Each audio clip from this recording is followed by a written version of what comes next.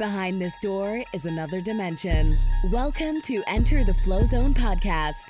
This is the only podcast that teaches people the secrets of peak performance, positive psychology, and mindset mastery to help unlock your flow state. Here's your host, certified flow coach and international happiness consultant, Sumed Chatterjee. Welcome back to Enter the Flow Zone podcast, where we talk about peak performance, and we're really glad to have you on here again. We have a really special guest with us today, Mr. James Silvas. He is a mindset specialist, and it's great to have you on, brother. Yes, grateful to be here. I'm excited to connect with your audience and share everything that I've been learning and dive into today's topics.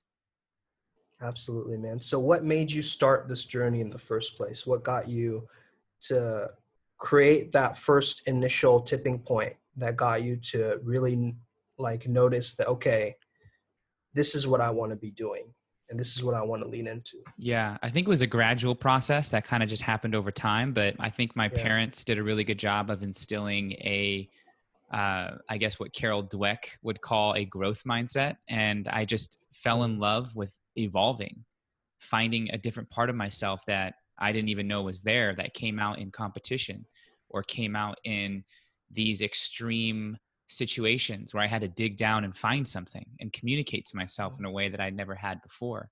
And through that up-leveling, through that growing, I developed a different language and a different way of viewing the world. And that view became inspirational to the people that I was around. You know, I played sports, and naturally the positions that I sought were leadership positions. And if you want to be effective at those positions, not only do you have to work hard, but you have to know your team. And if you want to know your team and be someone that they want to listen to, then you have to be willing to do the work that no one else is willing to do. And so my dad was very good at cultivating that discipline and work ethic and, you know, when everyone else is sleeping, you're training kind of thing. And so I think that just over time built this type of mindset where I could hold a specific space for somebody, one that they felt comfortable, also one that they felt challenged. And so it was this really cool combination of like, hey, I'm not going to judge you and what's going on. What do you want? Let me help you get there. And I think when I was in college, that really cemented after having a professor that really inspired me to learn about the mind and the body. And I started taking that knowledge and sharing it with my friends and my family.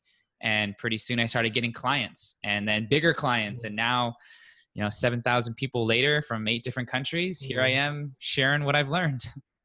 That's awesome, man. You really got the snowball effect going, huh? You were like, first client and let's go. Let's keep this ball rolling. Yeah, exactly. I love that.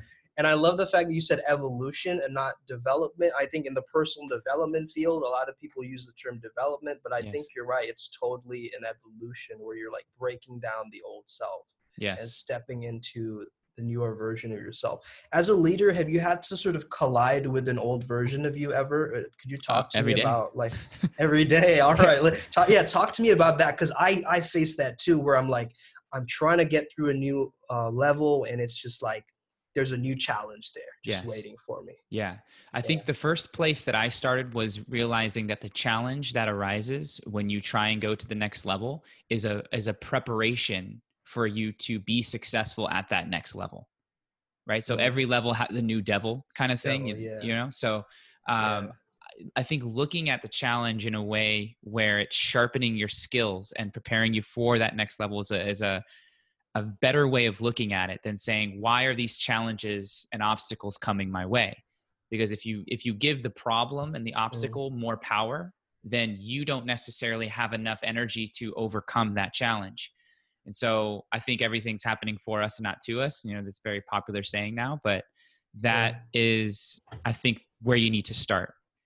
There have been times where I have tried to I'm in the process of up-leveling, and beliefs of what's possible start emerging. I don't know if I can make that amount of money in 1 year. I don't know if I can work with that type of client. Do I really have what it takes to own my business and then make it successful and then sustain it? I mean, I don't really, who in my life has done that? My dad was pretty successful. in his own endeavors. And so I had that to pull on, but outside of my other friends weren't really doing what I was doing. So I was kind of like figuring it out by myself and trying to pull information forever I could.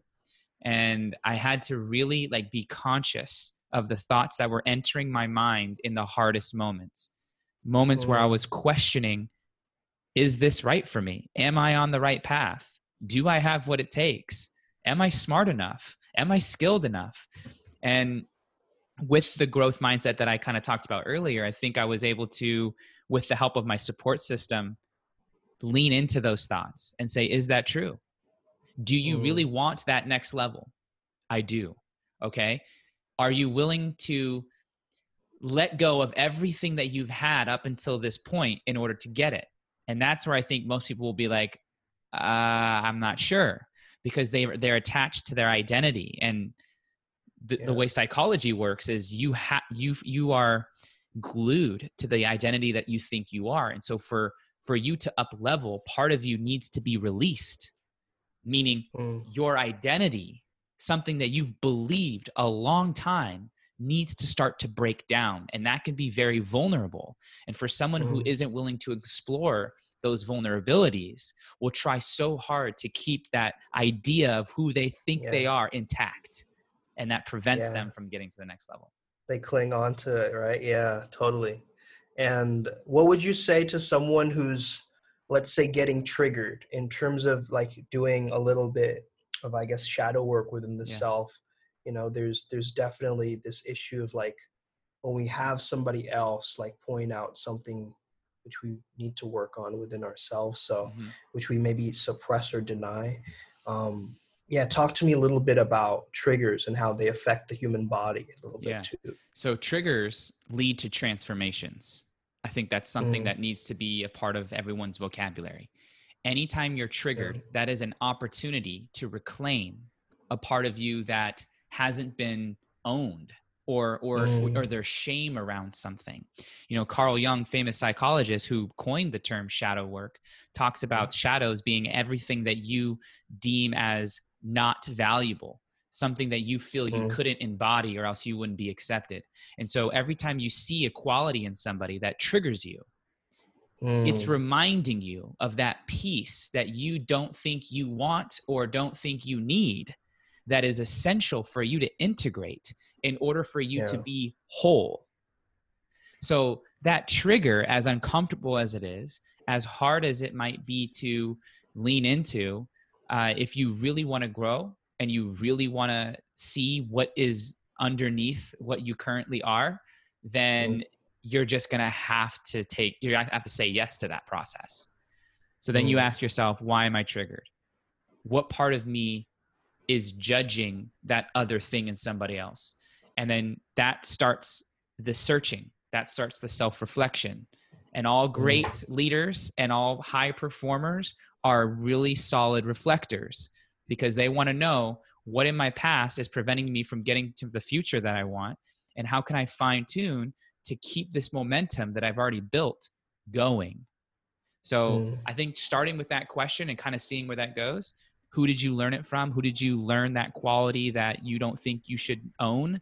Who taught you that that wasn't acceptable? Who did you look at and say, I don't think I can be that, and then tried to shun it away from yourself?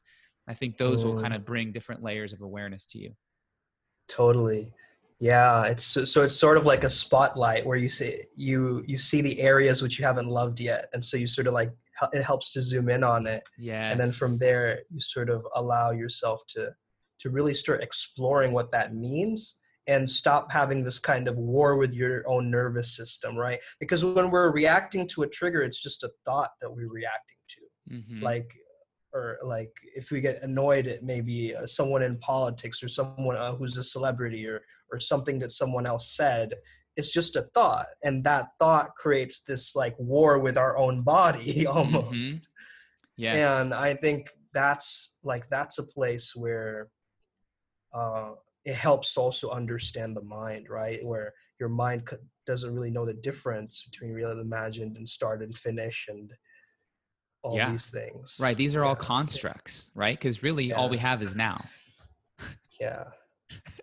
I mean, that's so philosophical, and but it's also literal. Like, yeah, there's only now. And so we trap ourselves sometimes with trying to live in a future that isn't here, or trying to bring back or avoid a moment from the past, sabotaging the only time that we have, which is now.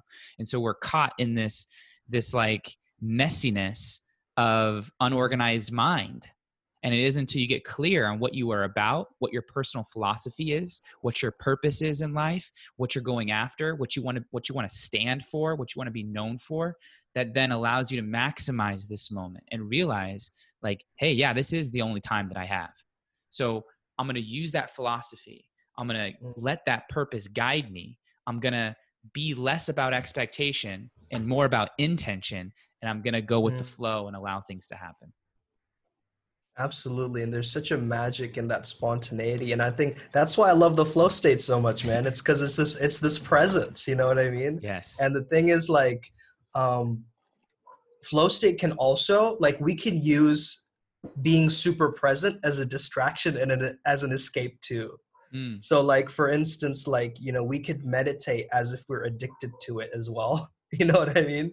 As opposed to just using it and being able to embody it and, like, carry that presence with us, and be able to sort of, you know, be able to, because a lot of people, I feel like they're in the flow state, but then the flow state is also one of the most addictive states on the planet.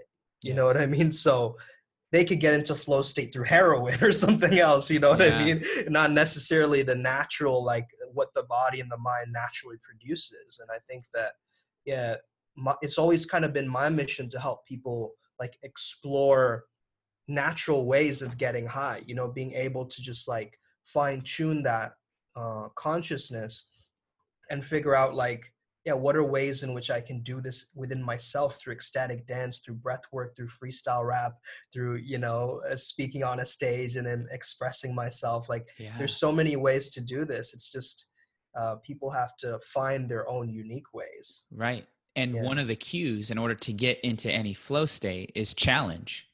Yes. Right? Like, you're not just going to get in flow eating food, or, you know, just having a casual conversation, maybe, but chances are there has to be some level of discomfort and almost some level of borderline, can I do this, that brings all of you to the present. And then once you start that thing, once you pick the mic up and say, hello, you're in it, right? Once you get on the snowboard and you're going down Black Diamond Mountain, you're in it. So there needs to be a level of commitment, and also understanding that the thing that I may fear, which is the challenge, is actually the necessity to the new me that I desire. Yeah. And in the flow state, it's all about that challenge. You're right. The challenge skills ratio is what they say. So it's right between boredom and anxiety. So if you're bored, you're not challenging yourself enough. Yes. Yeah. There's a professor I had in college that taught me, that I referenced earlier, that taught me about mind and body. And he has it. He coined the Goldilocks principle, which is like the porridge is not too hot, not too cold. It's just right. And it's like, what's this? It's like an arc of attention, right? If we put too much on our plate, then we're too distracted. If we don't put enough on our plate, we're not challenged enough. So it's finding that optimal zone. So our attention can be where it's supposed to be, which is in the now. Focus on the thing that we're paying attention to. Yeah, absolutely. It's that sweet spot. Yep. And everyone has their own words for it, right? The groove, the pocket, you know, all these different terminologies. But I feel that everyone knows it because they have a reference of what it feels like. And so I guess flow kind of was brought up in every single qualitative research. It's like, it's kind of flowy, you know, the experience is like water, right? So that's what kind of led it to be this thing. Yeah, I love that. I love the idea of, like, that challenge that you said, and also how you find opportunity in the problem or the challenge that arises. I think that's a huge element of the growth mindset. So for the audience listening who are kind of unfamiliar with growth mindset, fixed mindset, how would you kind of differentiate those two? Yeah. So first off, there's a great book that I'm going to reference that I think everybody should read. It's called Mindset by Carol Dweck. She's a psychologist, I believe either at Harvard or Stanford. Can't remember which one, but her research is it's simple in the fact that people in the growth mindset have always known that there's something different about them, and people in the fix have kind of just, it's always been an idea, but she organized it in a way that was so easy to understand. And so here's a perfect example. She opens up her book with this example. She gives a puzzle to many different kids in this experiment that she does. And this puzzle is not easy, right? And so a few kids will look at the puzzle and they start like rubbing their hands together and they're like, "Oh yeah, I love a good challenge." Mm-hmm. And then another kid is like in the thick of it and they're like, "This is really testing me. I like this." And these are kids, mind you, right? And her thoughts are like, who are these kids? Why are they saying these things? Like, no one should be this happy over a challenge. And then there's other kids that just kind of break down and say, this is too hard. I don't have this skill set. And the main differentiations between growth and fix is growth is accepting and almost looking forward to the challenge because they want to grow. They don't see failure as failure. They see it as learning. As a process, right? It's always continuing. Wow. Whereas fix is like, I was born a certain way. I'm only so smart. I'm only so skilled. If I fail, that means that's the end of what's possible for me. So I won't push forward and continue. And so it kind of is what it suggests. It's like fixed. It's like, I can't go anywhere. I am where I am. It's almost like this static versus dynamic thing, which I loved as well. It's like one is kind of like this thing and it's like, oh yeah, I just have this fixed thing, as opposed to it's a process. And I love that differentiation. Yeah. It's amazing. Yeah. That also kind of goes into like, I'm reminded of like the marshmallow test where, the kids are kind of given the marshmallows and one for the, instantaneous gratification, as opposed to like the people who waited, the kids who waited, had much more, happier lives in general. Nice. And so that's really, so important, because I feel like sometimes in this culture, it's like, we're not even born ADD, we're trained ADD. Do you know what I mean? It's like digital overwhelm at times. Like we don't even know what stillness is. Yeah, exactly. Right? Everything's moving all the time. There's always something to do at every moment of the day. And someone can make the argument that there were things back then that kept attention, but now it's just, it's displayed for everyone to see. So finding that stillness and that presence, like you're talking about, I think is one of the greatest gifts that we can give ourselves, for ourselves and for other people, to facilitate really deep, meaningful relationships. Yeah. I've had an interesting journey in terms of like trying to almost externalize my inner critic and calling it almost an inner caretaker, because it's not really a critic. It's trying to help you, but it's kind of maybe doesn't have the right kind of intention, or, it's doing it through a weird way, or like a bully way that isn't ideal, let's say, towards the best self.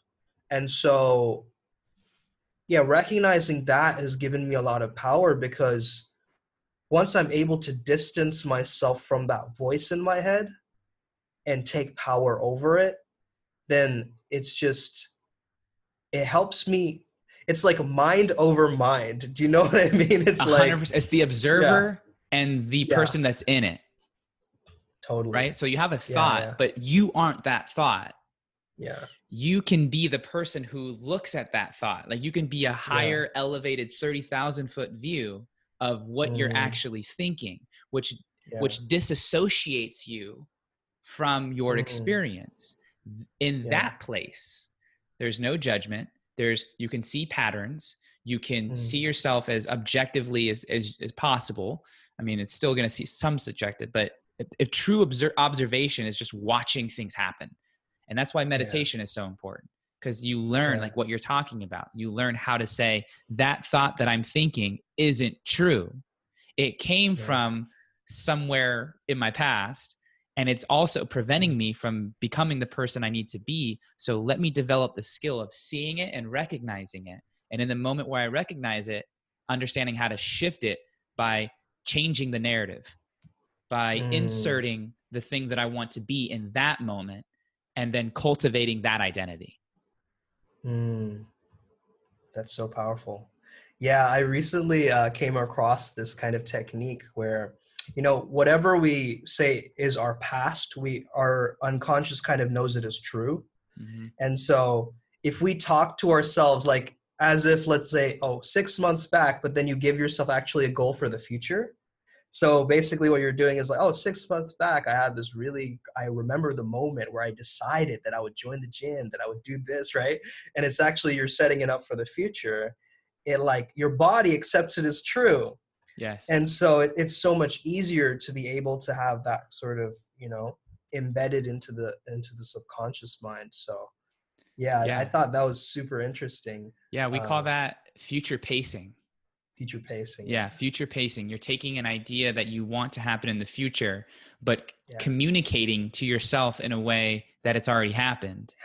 Yeah. And then the key is to add gratitude for it already happening.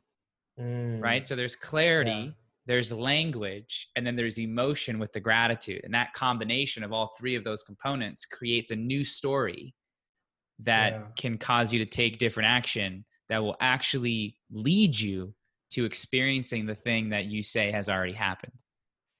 Right. That's so interesting. Could you talk to me a little bit about gratitude? Because I think that a lot of people have kind of a bit of a misunderstanding. I studied positive psychology as well in my past, and that was huge in terms of talking about gratitude as an actual intervention that really helped people.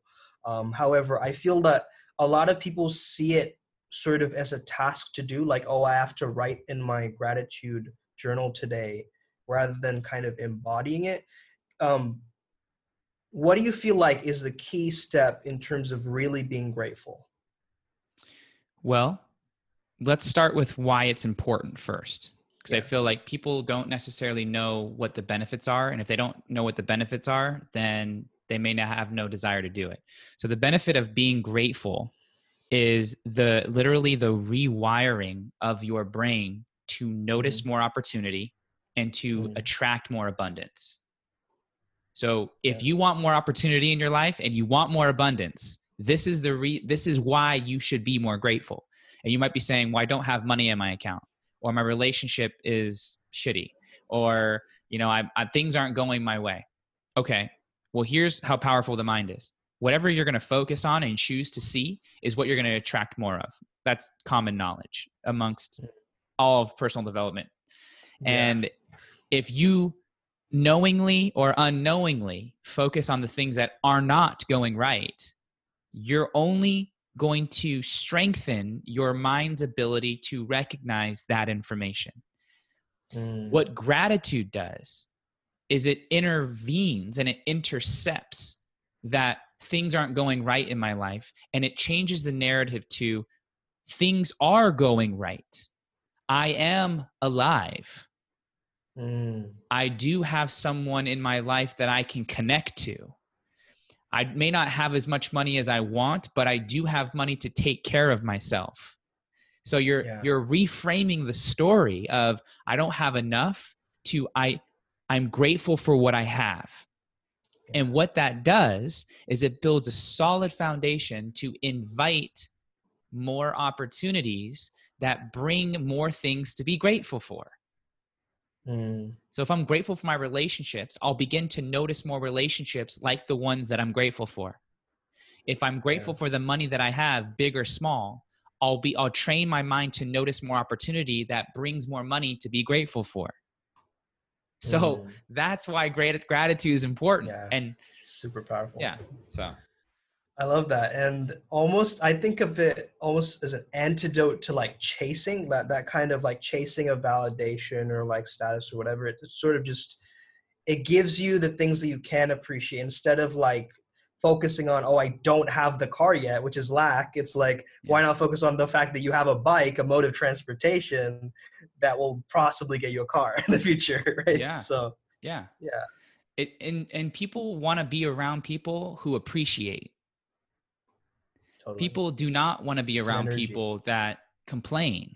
So by that definition also, you're going to naturally attract more opportunity because you're going to have more inviting energy. Your presence isn't going to be scarcity of like, I have to get so that I'm taken care of. It's more so like, I have enough. and I'm open to giving, and I'm also open to receiving. So it's much more open around you rather than closed, scared, and kind of just cut off, if you will. Yeah. And that's so interesting. It is definitely like an energy. You know, you notice it in people. Like I walked over to Starbucks, I saw two employees. One was so happy, chirpy, and like giving, and then the other one was just like the complete opposite. And there's just like the one that was chirpy just had like a skip in her step.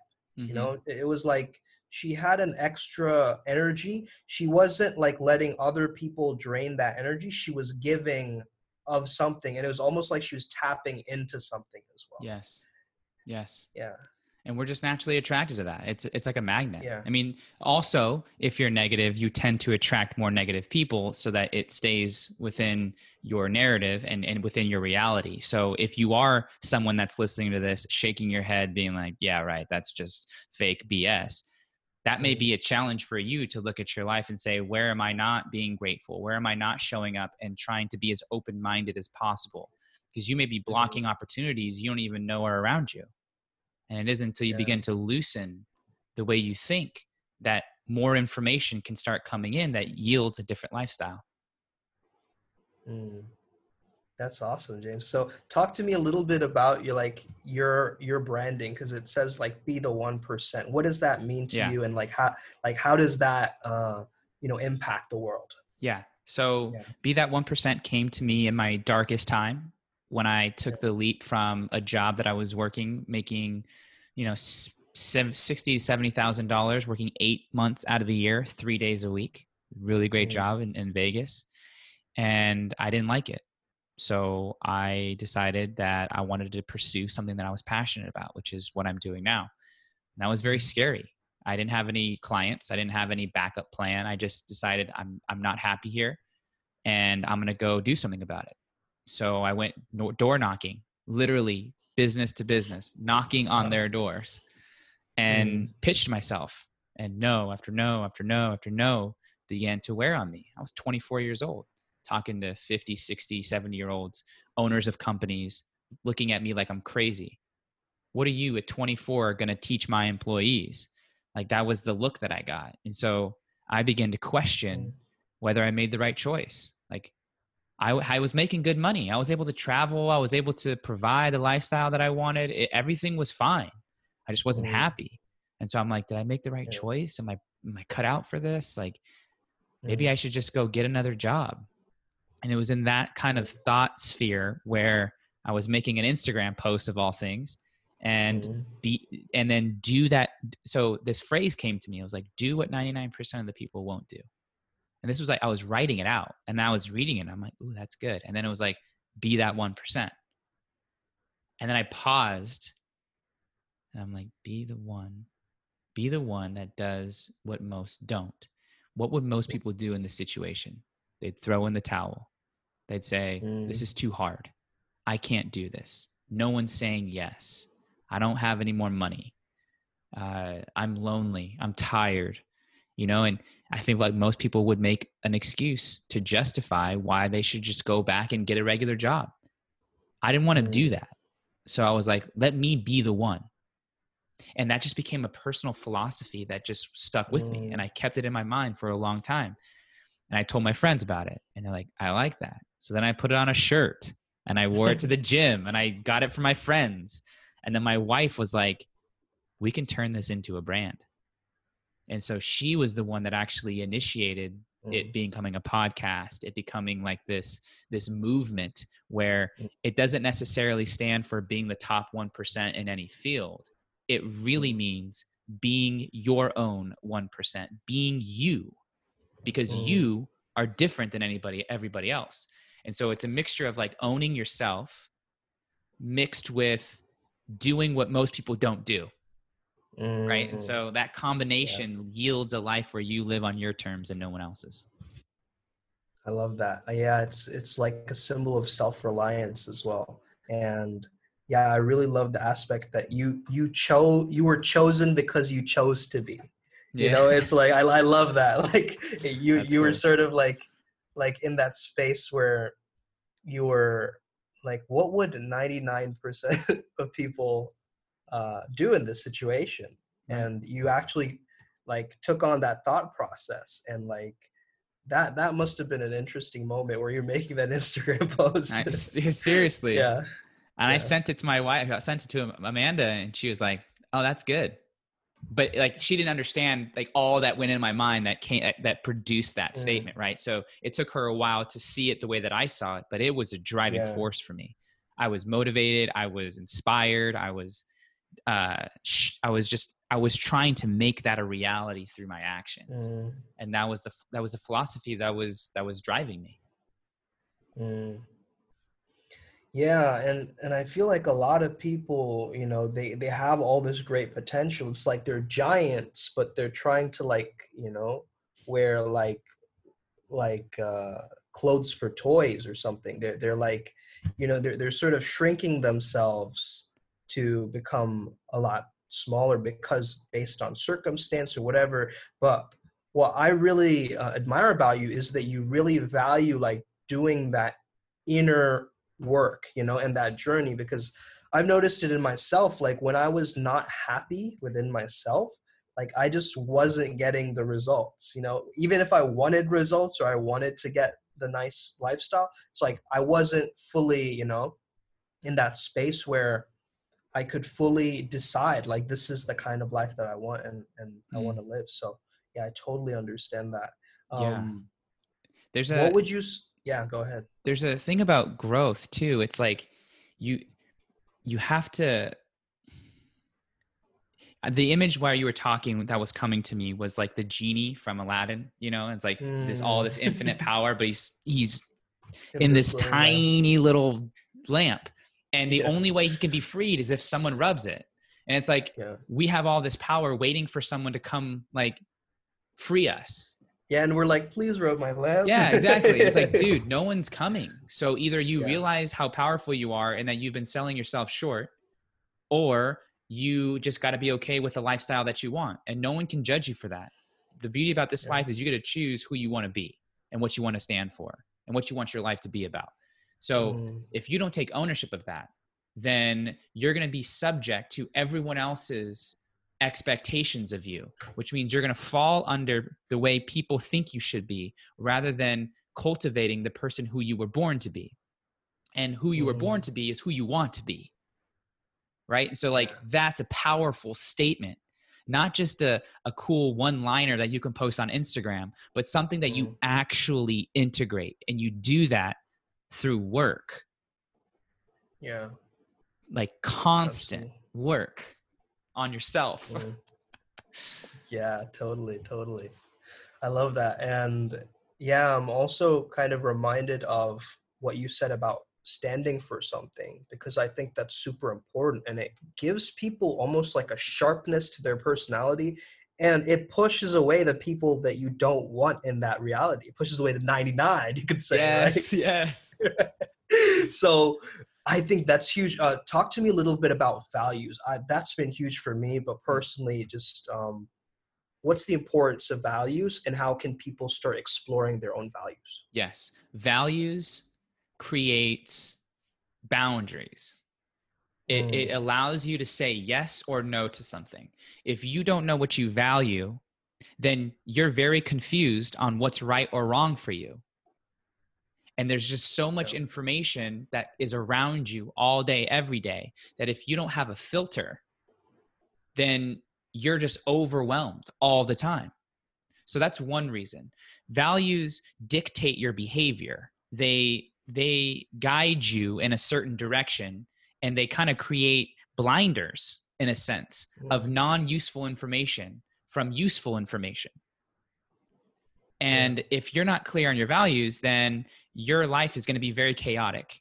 And so one of the ways that you can understand and kind of identify what you value is really just asking yourself the question, what are some of my favorite words?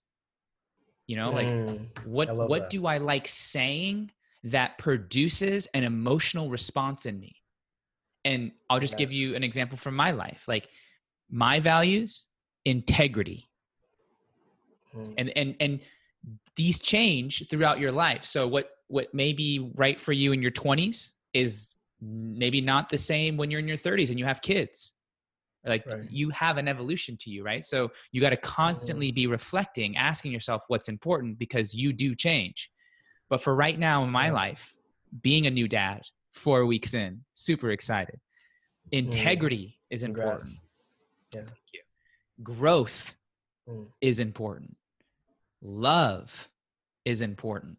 Responsibility is important. And spirituality is important to me. So right now, those are my top 5. Integrity probably being number 1. And if you don't know your values, like, it's just really hard to live in alignment. You don't know really who you are. So that's the reason why you should do it. And it starts by asking yourself that question of like, what words do I really resonate with? Yeah. I love the fact that it has like an emotional word, and it has a physical response in the body that they'll get you moving or give you energy. And you're right. For everybody, it's a different word. Like, for me, I love the word perspective. Like, that just fills me full of like so much joy. Yes. I could see it. And yeah. And also, I loved how, you chose integrity, because it's such an interesting word. It almost reminds me of the word integrate also, being kind of similar to that. And, I almost think of integrity as like, who are you willing to be when no one's watching? And how would you define, like, what's your personal kind of it's a great question. I'd love to know.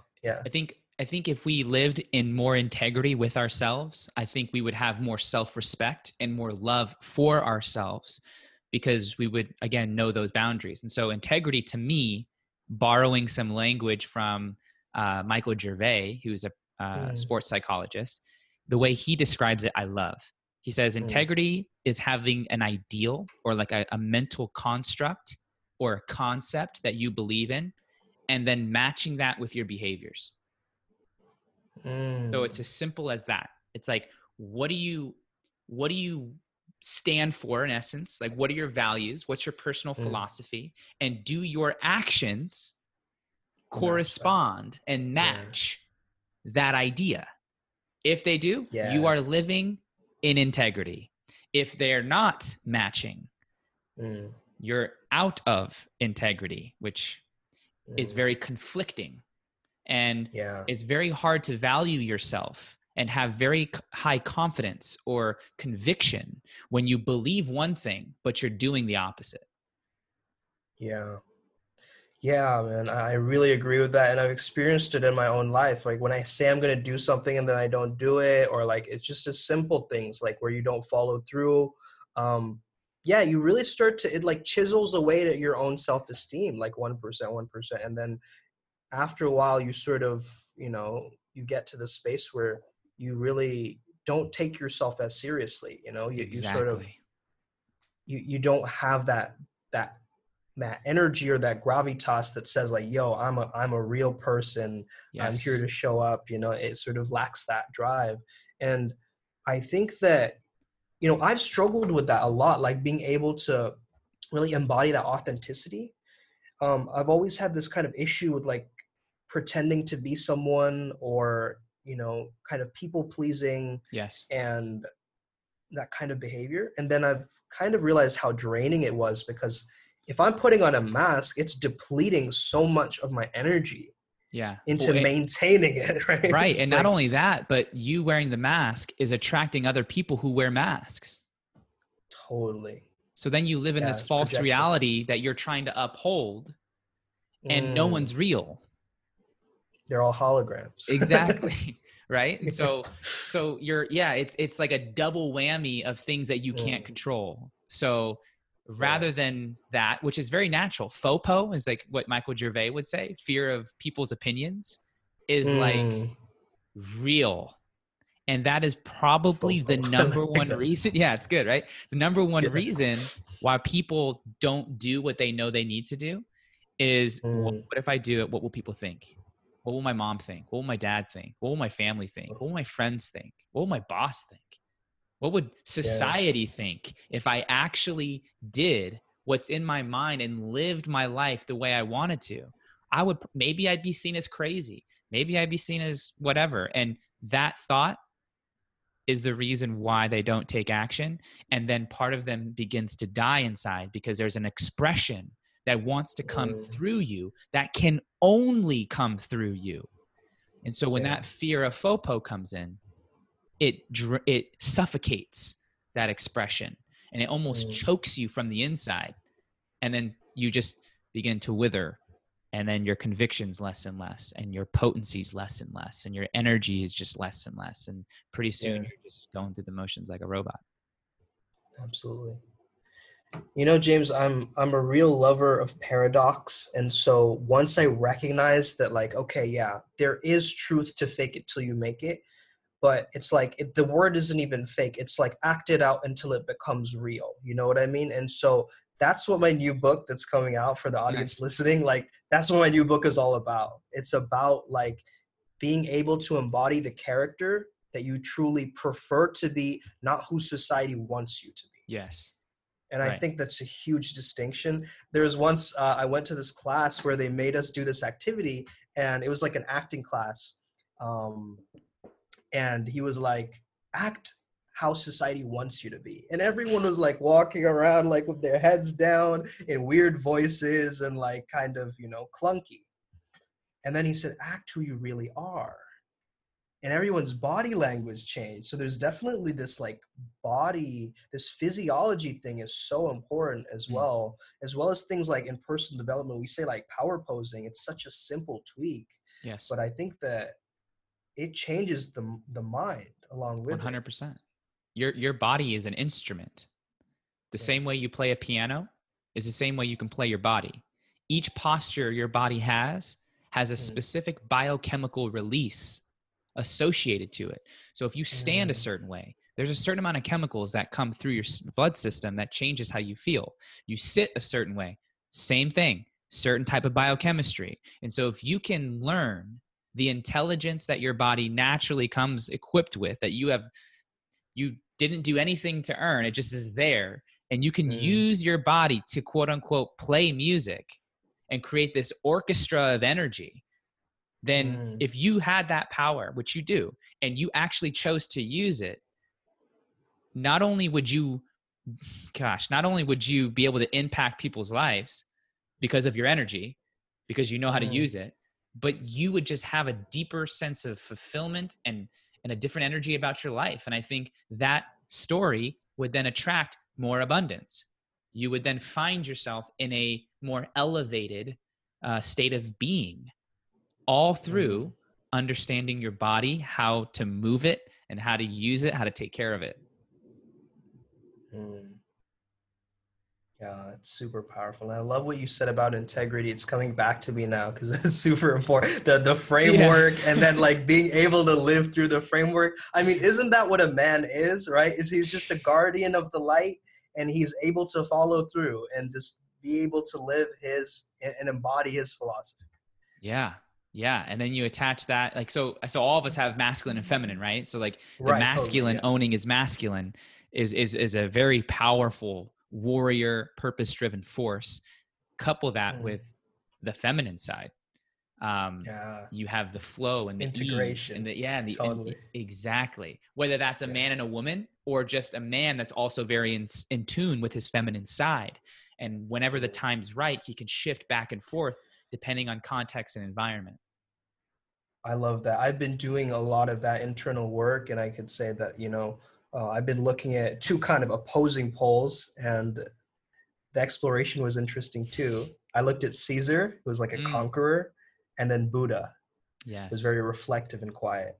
Yes. And I loved sort of exploring those two and understanding like what was the thread sort of connecting them, and one is peaceful, but still had this element of understanding that there is value in noticing that suffering is there.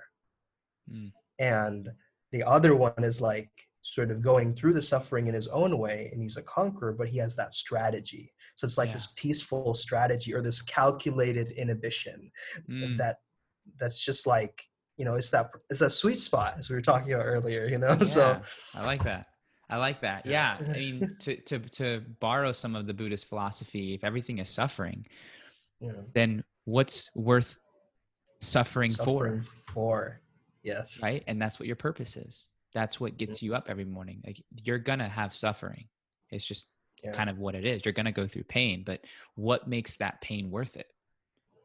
And when you get clear on that, man, there's nothing that's going to stop you.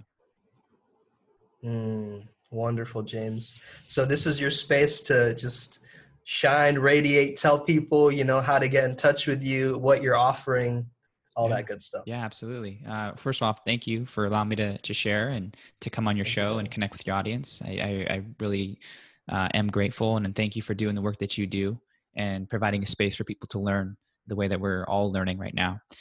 I would love to connect with anybody who's listening that resonated with this message. Easiest way would probably be through Instagram, which I'm assuming you're going to add in the show notes. Yes. But James_Silvis. And then on that, I have my link tree that has my website, my email, and if you want it, my podcast, all that stuff. But I work with people one-on-one. I have masterminds. I have events. So I guess just kind of tune in to the page and see what I have coming up. And I would love to connect with you either in person or virtually, whichever one. Love it. Thank you so much, James. My final question to you is, if you had a megaphone, right, and you could yell one message and the whole cosmos could hear that message, what would it be? A couple things are coming up, so I'm going to try and combine them. All right. I think it'd be a 3-part sentence. It'd be like you are enough. Trust yourself and love others. So it kind of like maybe in that series, it's like, first recognize that you are enough and stop thinking